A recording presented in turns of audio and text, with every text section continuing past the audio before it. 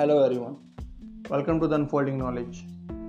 आज इस पॉडकास्ट में मैं एक बहुत ही इम्पोर्टेंट टॉपिक के बारे में बात करना चाहूँगा कि why you shouldn't have to follow anyone. क्या आपको किसी का अनुसरण करना चाहिए कि नहीं करना चाहिए। मैंने यह हमेशा रियलाइज़ किया है कि ये जो पार्ट है वो बहुत ही इम्पोर्टेंट पार्ट है किसी इंसान के लाइफ का। जनरली लोग इसको मिस कर देते हैं या रियलाइज़ करते भी हैं, लेकिन इस चीज़ पे वो कभी वर्क करने की कोशिश नहीं करते। अगर इस चीज़ पे वो वर्क करेंगे तो उनकी जो पर्सनैलिटी है वो बहुत ही अच्छे से डेवलप होगी। किसी के बायसनेस से, किसी की आइडियोलॉजी से आपको कोई इफ़ेक्ट नहीं पड़ेगा। जो आपकी जो खुद की सोच है, आपकी जो खुद की पर्सनैलिटी है, वो आपके लिए ज़्यादा इम्पोर्टेंट होना चाहिए, ना कि दूसरे की ओपिनियंस, दूसरे के आइडियोलॉजीज़, ये सब। तो मैं एक एग्जांपल के साथ इसको स्टार्ट करना चाहूँगा कि जैसे बचपन में क्या होता है कि जब आप किसी कक्षा में होते हो और फॉर एग्जांपल कोई बच्चा लास्ट आता है, तो उसके जो माता पिता होते हैं वो उसको इस बात पर डांटते हैं कि तुम पहले क्यों नहीं है, तुम फर्स्ट क्यों नहीं है, तुमको जो टॉपर है उससे सीखना चाहिए, तुमको उस टॉपर के साथ रहना चाहिए, तुमको उस टॉपर को फॉलो करना चाहिए। अब यहाँ पे जो वर्ड आता है फॉलो, ये जो फॉलो जो चीज़ है वही एक लाइफ में एक इम्पॉर्टेंट चीज़ की उपज है, वो है कंपैरिजन। यहीं से जो बच्चों के बीच जो माता पिता जो कंपैरिजन करते हैं, वही आगे चलकर उनकी लाइफ के लिए बहुत ही दिक्कतें क्रिएट करती है।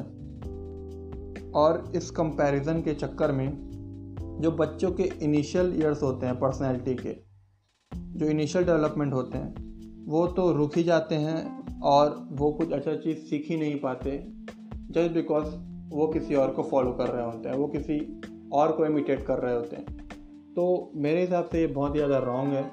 और ये डेंजरस क्यों है? सबसे इम्पोर्टेंट चीज़ देखिए, फॉर एग्ज़ाम्पल जैसे आप किसी को फॉलो कर रहे हैं, यूट्यूब में आपने किसी फेमस पर्सनैलिटी का वीडियो देख लिया, आप उसको फॉलो करते हैं। आप ना तो उसके पर्सनल लाइफ के बारे में जानते हैं, ना आप उसको अच्छे तरीके से जानते हैं, ना आप उससे पर्सनली कभी मिले हैं, लेकिन आप उसको अंधाधुंध फॉलो करेंगे।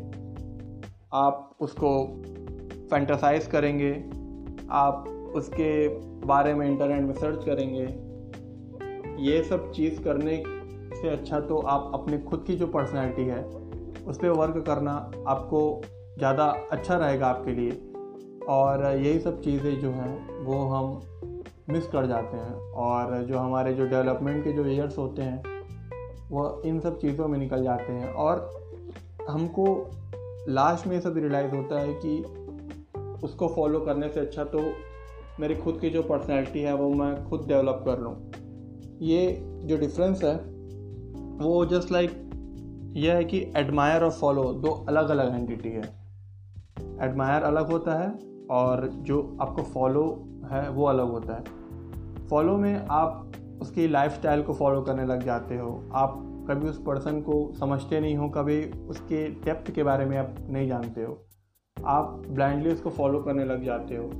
लेकिन जो एडमायर होता है, एडमायर में आप उसको बिलीफ, आप उसका जो आइडियोलॉजी है या उसके एक्शन को आप एडमायर करते हो। एडमायर मतलब उस चीज़ में घुसना नहीं, बल्कि उस चीज़ को समझना, उस चीज़ को एज ए रेफरेंस लेना। और आपको पहली बात तो ये चीज़ रियलाइज़ करनी इम्पोर्टेंट है कि आपको सबसे पहले आपका इनर सेल्फ क्या है, सबसे पहले आपको उस पर ध्यान देना चाहिए।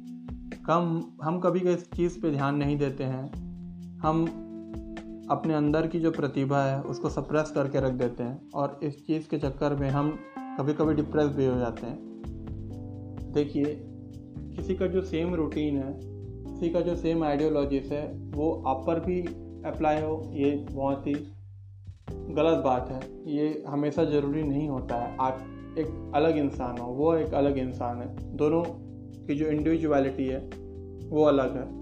तो आपको उसको फॉलो करने के बजाय जो आपका खुद का जो आइडियोलॉजी है, आप अपने खुद का एक आइडियोलॉजी खुद बनाइए।